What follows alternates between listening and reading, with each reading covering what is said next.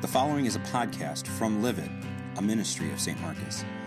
For more information or for message notes, go to www.liveitmke.org.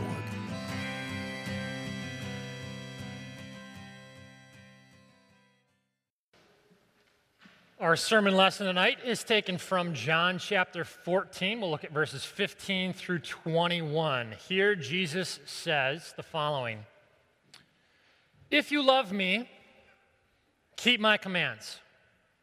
And I will ask the Father, and he will give you another advocate to help you and be with you forever. This advocate is the Spirit of truth. The world cannot accept the Spirit of truth." The world can't handle the truth. Okay? The world cannot accept him because it neither sees him nor knows him. But you know him, for he lives with you and will even be in you. I will not leave you as orphans. I will come to you. Before long, the world will not see me anymore, but you will see me. Because I live, you also will live. And on that day, you will realize that I am in my Father, and you are in me, and I am in you. Whoever has my commands and keeps them is the one who loves me. The one who loves me will be loved by my Father, and I too will love them and show myself to them. This is God's word. My Christian friends, we are right now living in the age of the Spirit. The age of the Spirit. This is a thought that first actually dawned on me. I read a book a number of years ago from a Christian author. He's kind of a provocative Christian author. His name is Frank Viola. For any of you who are Minnesota Twins fans, not that guy, different guy. Frank Viola is a Christian author and speaker, and he wrote a book called From Eternity to Here. And one of the fascinating things about it was the first time I ever thought like this. He said, as a triune God, the triune God has interacted with mankind over the course of human history in three different stages and three different eras. So, for instance, in the Old Testament, the primary person of the Godhood of the Trinity that you think of as interacting with mankind, it's not that the others weren't, but the primary person you think of interacting with them was the Father. And you get to the New Testament, and this is like the pinnacle and crescendo of human history, and the primary person you think of interacting with humanity then is the Son. It's not that the Holy Spirit wasn't there, it's not that God the Father wasn't, but the primary person that we clearly see interacting from God is the Son. However, in the modern era, in the post-Pentecost era, in the era of the church, the primary way that we should expect that God will interact with mankind, with his people today, is according to the Spirit. What does that mean? It's interesting, but it's kind of hard for us to get our hands around that thought. The idea of what does it mean that the Spirit interacts. It's fascinating. If I do a little survey of the Christian landscape in America today, I don't want to overgeneralize, but I think it's a fair generalization. You find a lot of Christian churches that talk a lot about being spiritual. So spiritual experiences, spiritual encounters, being slain with the Spirit, being on fire for the Spirit. And yet those exact same churches, so far as I can tell, generally speaking, tend to sort of lack a coherent doctrinal backbone to them. A truth that they're willing to push all of their chips in on. On the other end of the spectrum, I think there's a lot of Christian churches out there that talk a lot about truth and doctrine and knowing the right things, and they're sometimes a little afraid to talk about the Spirit. Some of you might have grown up in churches like this. I went to Christian schools my entire life. I never once went to a school that wasn't a Christian school, and yet I never once, to my recollection, I never once had the thought impressed upon me that the Spirit of God, if I'm a believer, the Spirit of God actually lives inside of me. That is an explosive and amazing fact, and I stumbled upon it in my 20s. I don't know that it was ever expressly taught to me. So my point is this: I think there's maybe a little bit of a false dichotomy out there. You have some churches that are talking a lot about spiritual stuff, but don't like to talk so much about doctrine. I think that that's cold and whatever else. And then there's a lot of churches out there that are talking about doctrine and knowing stuff, but they're a little afraid to ever reference the Spirit and the power of the Spirit moving in us and that sort of thing. And it shouldn't be that way because, as we just heard in our text here, the Spirit is a spirit of truth. The Spirit and truth go hand in hand. And seemingly, the way that you would resolve this difference out there is to delve into the doctrine of the Spirit himself. So that's what we're going to do here tonight. A brief survey of the doctrine of the Spirit as John teaches us here tonight. One other thing I'd like to add before we fully get started. John 14 is where our lesson is from. In the next couple weeks, we're going to be looking pretty deeply in these chapters, John 14, 15, 16, 17. If I had to choose the toughest chapters in the Gospels, Matthew, Mark, Luke, and John, to preach or teach out of, it would probably be John 14, 15, 16, 17. You get more things in there, sort of like what we just read, where people read it and then they're kind of like, what? Like if you had to explain what you just read, what does that even mean? So what you got to do is you got to slow down, and you just got to take a little bite-sized chunk, and you got to savor it, okay? And the chunk that we're going to break down to tonight is this one. Just 1.5 verses, really. In verses 16 and 17, Jesus says, I will ask the Father, and he will give you another advocate to help you and to be with you forever. This other advocate is the Spirit of truth. And Jesus says, you know him, for right now he lives with you, but eventually, soon, he's going to live inside of you. All right, what does that mean? 3 questions I want to ask tonight to get to the bottom of this. Number 1, Jesus promises another advocate. What is an advocate? Let's just remind ourselves what that is. Number 2, if he's going to send us another advocate, that means there must be a first advocate. Who is the first advocate and what does he do? And if we have a first advocate, why on earth do we actually need another advocate? Okay? You follow me? I know it's a little complicated. I'll get there. What's an advocate? Who is the first advocate? And if we have a first advocate, why do we need another advocate? Okay? First of all, what's an advocate?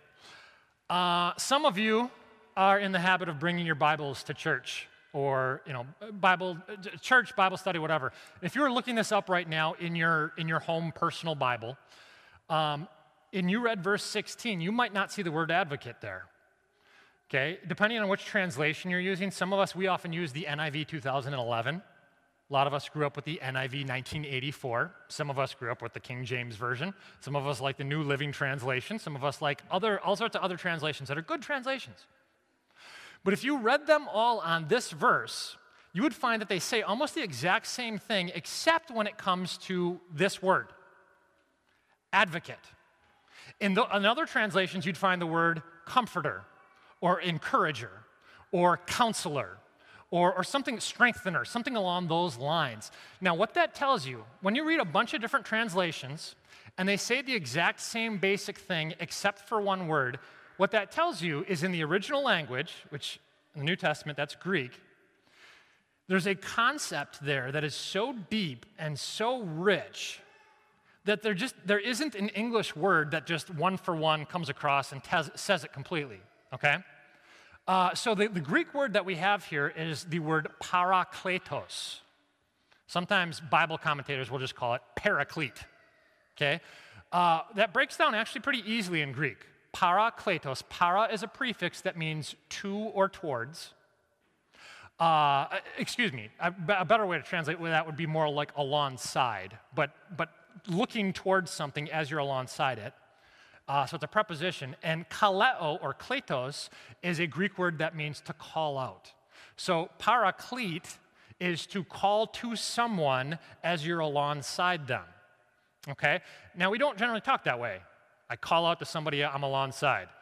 That's why they use words like strengthen or encourage or comfort or counsel. Maybe the best example I can give of it is in high school, I ran track, and in the 400 meter, you go once around the track, and I never wanted to finish. Like if you would have asked me, if somebody would have hit the pause button at 300 meters, would you like to finish the rest of this thing? No, I'd like to be running right now. Okay? And so what my track coach would do is he would stand on the inside of the track at 300 meters, and he would call out to me, James, finish strong. James, run faster. James, unhitch the trailer. Something like that encouraged me to get across the finish line, you know? He would parakletos. He would call out to me to encourage me. In other words, a paraclete is somebody who it comes alongside you and is by you and is with you. The word advocate it's the same concept, it's just Latin. Advocare is a Latin word. Ad means to or towards, and vocare, like vocal, means words, to speak words to somebody. An advocate is not somebody who goes in front of somebody else and says, hustle up, get over here already. An advocate is not somebody who stands behind somebody and says, come on, move already. An advocate is somebody, a paraclete is somebody who comes right alongside you, right next to you. They're with you, and they're for you, and they speak truth to you that keeps you getting 1 foot ahead of the next in front of you, okay?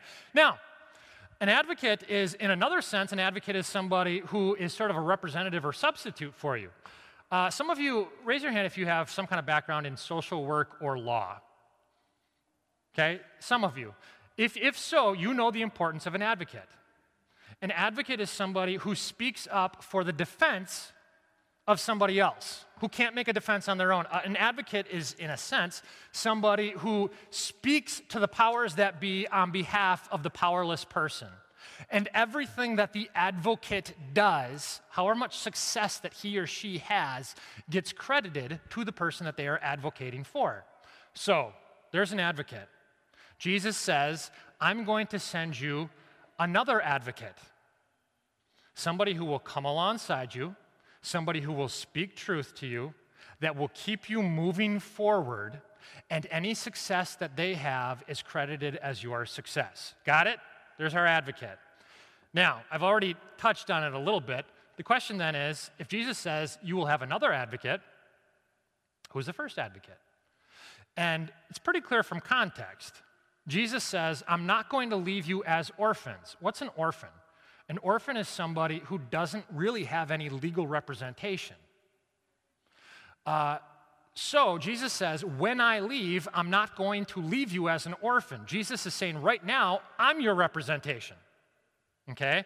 I will send you another advocate. And if there's any doubt that Jesus himself is referring to himself as the advocate, the same guy who wrote our lesson here tonight, John, in 1 John 2, he says, I write this to you so that you will not sin. But if anybody does sin, we have one who speaks to the Father in our defense, Jesus Christ, the righteous one. He is the atoning sacrifice for our sins.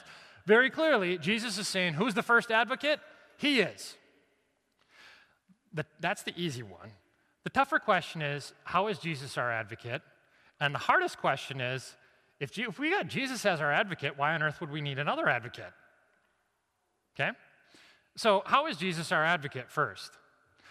Jesus is our advocate in the sense that he represents us objectively in the courtroom of God. Okay, so in the giant divine justice system of God over creation, if we were to stand in that court as God's created, creatures, would we pass the perfection test? No, of course not. All of us have sinned and fallen short of the glory of God. All of us are guilty in some way, shape, or form. We're all in the exact same boat in that regard. And yet, we said earlier what an advocate is. We need an advocate, somebody who will defend us. And you know that an advocate, if their argument is compelling and solid and persuasive, then you are compelling and solid and persuasive. If your advocate is successful, then you are successful. So if Jesus is our first advocate in the courtroom of God, here's what he does. He's our defense lawyer, and he makes this case. He says, Your Honor, my father, they're guilty. I know they're guilty. You know they're guilty. They know they're guilty. They've already confessed before you that they're guilty. Everybody in the whole world knows that they're guilty. But, Your Honor, because you have already accepted my payment for their debt upon the cross, you can't hold them accountable for their sins any longer. See, if you've already punished me and you are a just and holy judge, you can't collect twice on the exact same charges. Legally, because you're holy and just, you have to set them free from any accusations and from any condemnation. See, it's a perfectly airtight argument. Jesus appeals, as our defense lawyer, to the justice of a holy God, and he sets us free. It's perfect, it's beautiful, it's undeserving, it's gracious. Okay? That's Jesus, our first advocate. You say, well, why do I need anything else? That's all I need, right? Wait a second. Why does Jesus say he's going to send another advocate? If Jesus has freed us from all of the charges that any demon or angel or God himself could ever possibly bring against us, any faults and failures of our own, why would we need another advocate? If we are clear before God and we are clear before the rest of the world, we should be fine, right? If you don't understand what you still need, then you still don't understand your own heart. Let me put it to you like this. A lot of us have made mistakes against somebody else where we've gone and we've told them we're sorry. We've repented to them. And they've said, I forgive you. And you know that God has forgiven you. And yet you still go back and go about your life, and because of the mistake you made, you still don't really feel forgiven. They forgave you, and God forgave you, but you still don't completely feel forgiven. I can't tell you how many times as a pastor, I hear this all the time. No less than once a week. Somebody will say, I just can't seem to forgive myself. At that point, something's wrong. It's not an external accusation, it's an internal accusation. It's not an objective threat out there against your well-being, it's an internal threat in here. What are you going to do with that? Let me try to get real practical about this for a second. Some of you have lived your entire lives, and you know as a fact that Jesus died to take all your sins away. And you get that. And yet you are still pressing in some area or aspect of your life to be absolutely perfect as though your entire life completely depended on it. And you can't take any criticism, and you beat yourself up whenever you fail in that particular area of your life, and you constantly feel like a loser, and you're always living in fear. Why is that? Because you're trying to be an advocate to your own heart. It's an internal threat, and you're failing. Have you noticed, this is the picture of Ascension. I really want you to think a little bit more about Pentecost here. Pentecost, 50 days after Easter, we're going to celebrate this in a little while. Have you noticed how the disciples change after Pentecost? Prior to Pentecost, even after the resurrection, they're behind closed doors, locked, living in fear. After Pentecost, they're risking their lives and they're out there proclaiming the good news of Jesus. Prior to Pentecost, they're arguing with one another amongst one another about which of them is the greatest. After Pentecost, they're going out there and they're telling everybody else about not their own greatness, but about the greatness of Jesus Christ. What happened? The Spirit came down. The Spirit came down into them. You see, Jesus says the Spirit was always with them. He lives right now with you, but He will be in you. And that changed them. They had the Spirit of God in Jesus with them. When Jesus ascended into heaven, He said, I have to ascend into heaven so that I can send my Spirit now into you. And it changed them drastically. Now, you want to hear the crazy thing? This is the thing that I missed for the majority of my life, and so I don't want you to miss it either here. Jesus said His Spirit was within Him, but when He ascended into heaven and at Pentecost, He sent His Spirit not only into His disciples, but He also sent it into you. Do you understand how that changes your life? By the way, this is such a weird concept. The power attached to knowing that God's own Spirit lives inside of you. I don't want you to just take my word for it, because you've probably read some of these passages before, but I actually want to highlight this real quick. There's over a dozen passages in the New Testament that say exactly this. For instance, 1 Corinthians 6, Paul says, "Do you not know that your bodies are temples of the Holy Spirit who is in you, whom you have received from God? You are not your own, you are bought at a price. He dwells inside you." He doesn't live in temples built by human hands. He lives inside you. 2 Timothy 1, "Guard the good deposit that was entrusted to you. Guard it with the help of the Holy Spirit who lives in us." Ephesians 5, "Do not get drunk on wine, which leads to debauchery. Instead, be filled with the Spirit." What he's saying there, I love this. He says, you can fill yourself with a bunch of different things, and it changes the way you act. You can fill yourself with alcohol. It changes the way you act. Don't just fill yourself with alcohol to change the way you act. Fill yourself with the Holy Spirit, and that will transform you. So, the Holy Spirit's job is he comes through word and sacrament, and he gets inside of us, and he changes us by defending us against the enemies of our heart. Now, the world is constantly looking inside. I used to tell people, don't look inside, only look at what's outside, because there's a lot of corrupt things going in your heart. When you look inside to your own feelings, it's a little misguided, but it's not completely incorrect.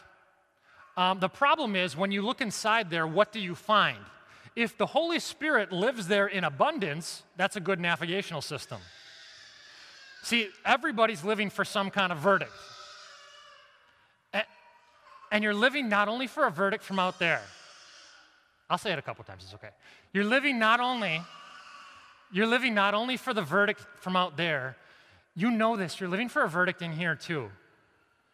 This is total celebrity mentality. Even if the whole world says I'm great, what if I hate myself and I can't look in the mirror? What if they all affirm me, but I look inside and I don't like who I see? So we're constantly looking inside for a verdict. And we're saying, am I attractive enough? Am I smart enough? Am I moral enough?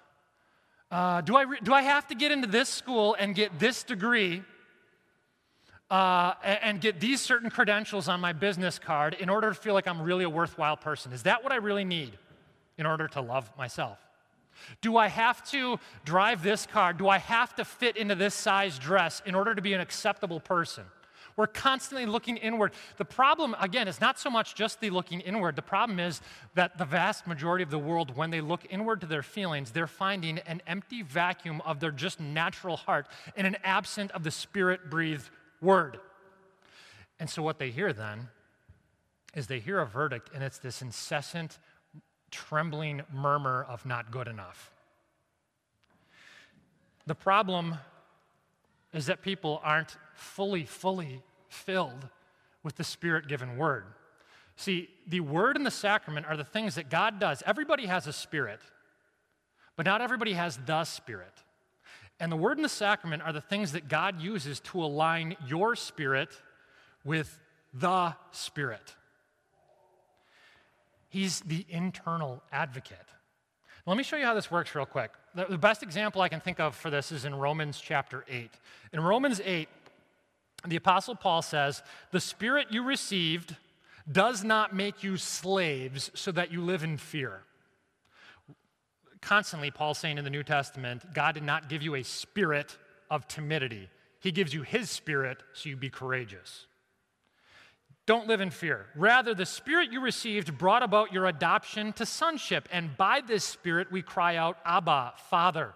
The Spirit himself testifies with our spirit, it testifies to our spirit that we are God's children. Here's what he's saying. Your hearts, by nature, are filled with fears and doubts and regrets. And the Spirit comes in very calmly, very collectedly, like a really good defense lawyer, just like Jesus. And the Spirit comes in and he says, shh, quiet. You don't get to feel that way about yourself anymore. You don't get to be scared anymore. You don't get to loathe or resent yourself anymore because you don't belong to you. Jesus bought your life. He deemed you worth it. He deemed you adequate and valuable. No offense, your opinion of you doesn't count anymore. God already said you're valuable. He bought your life. He gives you purpose. He drives your meaning. See, the thing is, you can't presume to love Christ and then turn around and hate on yourself. Why? Because the Holy Spirit lives inside of you. Now, the Holy Spirit defends you against the enemies of your own heart, not by pointing you to Him. The Holy Spirit never points to Himself. The Holy Spirit also, which, by the way, Eastern theology is to look to the Spirit, the spiritual realm. Western secularism is to look inside yourself in a naturalistic sense. Both of those are wrong. You can look inside if you are filled with the Spirit who points you to Christ. The Holy Spirit is a flashlight that is constantly pointing you at the work of Christ, and that's how He makes you okay with yourself. Let me just give you a couple quick examples of this. Let's say you say, by the way, I know you think like this. This might not be your example, but I know you think like this. You think, yeah, I know I'm saved and my eternity in heaven is secure, but that boy doesn't like me. The Holy Spirit has to come up alongside you and say, what are you, insane? What difference does it make what a pimply-faced, adolescent, sinful boy thinks of you when the God of the universe says that you are beautiful in Christ? He brings you to the logic of the gospel. You say, well, I've grown up. I'm beyond all that stuff now. I know I'm saved, but my career trajectory just isn't what I would like it to be at this point, and that brings me down day after day. And How impressed do you think God is by your master's degree and your financial portfolio and your last year's profit margins and next year's growth potential? This is the God who spoke the universe into existence simply by saying, let there be, and He's adopted you into His family, and He says, just like me, I now want you to be continuously less impressed by the accomplishments of this world. And you say, well, okay, well, those things are just superficial.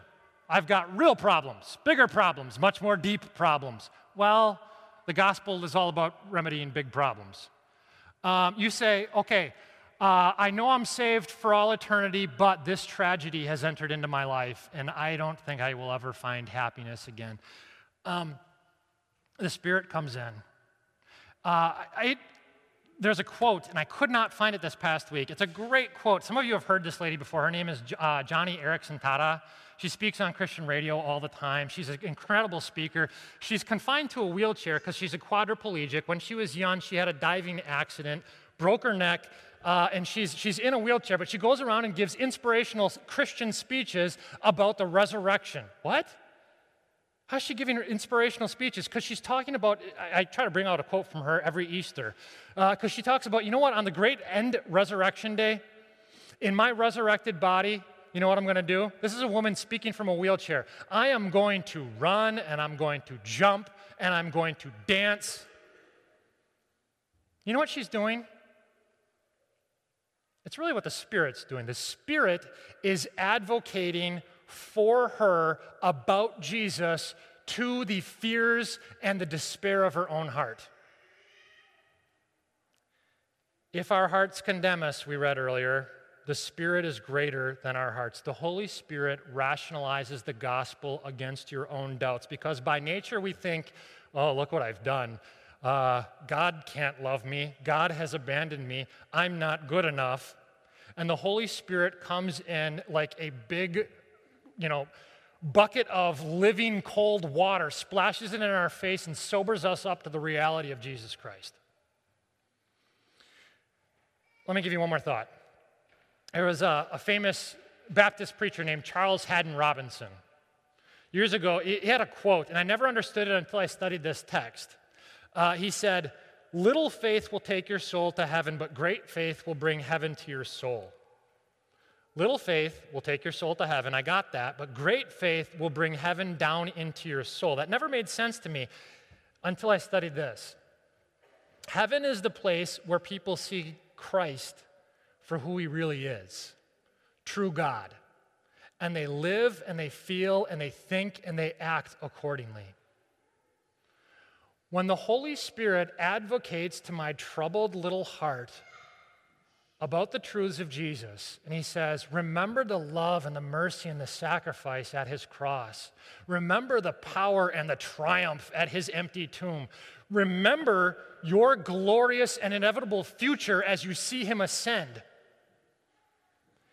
A heavenly calm starts to settle down into my little weak heart because the Holy Spirit speaks and helps me see Jesus for who he really is.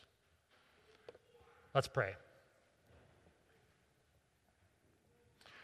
Lord Jesus, we come tonight confessing that many of us have lived our lives knowing that you died to take all our sins away, knowing that you've prepared a place in heaven for us, and yet we live our days scared and lonely and afraid and fearful behind locked doors. We need the Spirit to come into our hearts. We need to have our hearts penetrated by the Spirit who works through the means of grace, word and sacrament, so that we believe what you've already told us, maybe what we've already memorized, but we need to believe it more and more and more so that our troubled hearts can calm down, so that we can have a gospel relaxation and a gospel energy by which we proclaim who you are and what you've done for us fearlessly and courageously. Help us to do exactly that. We pray this in your name. Amen.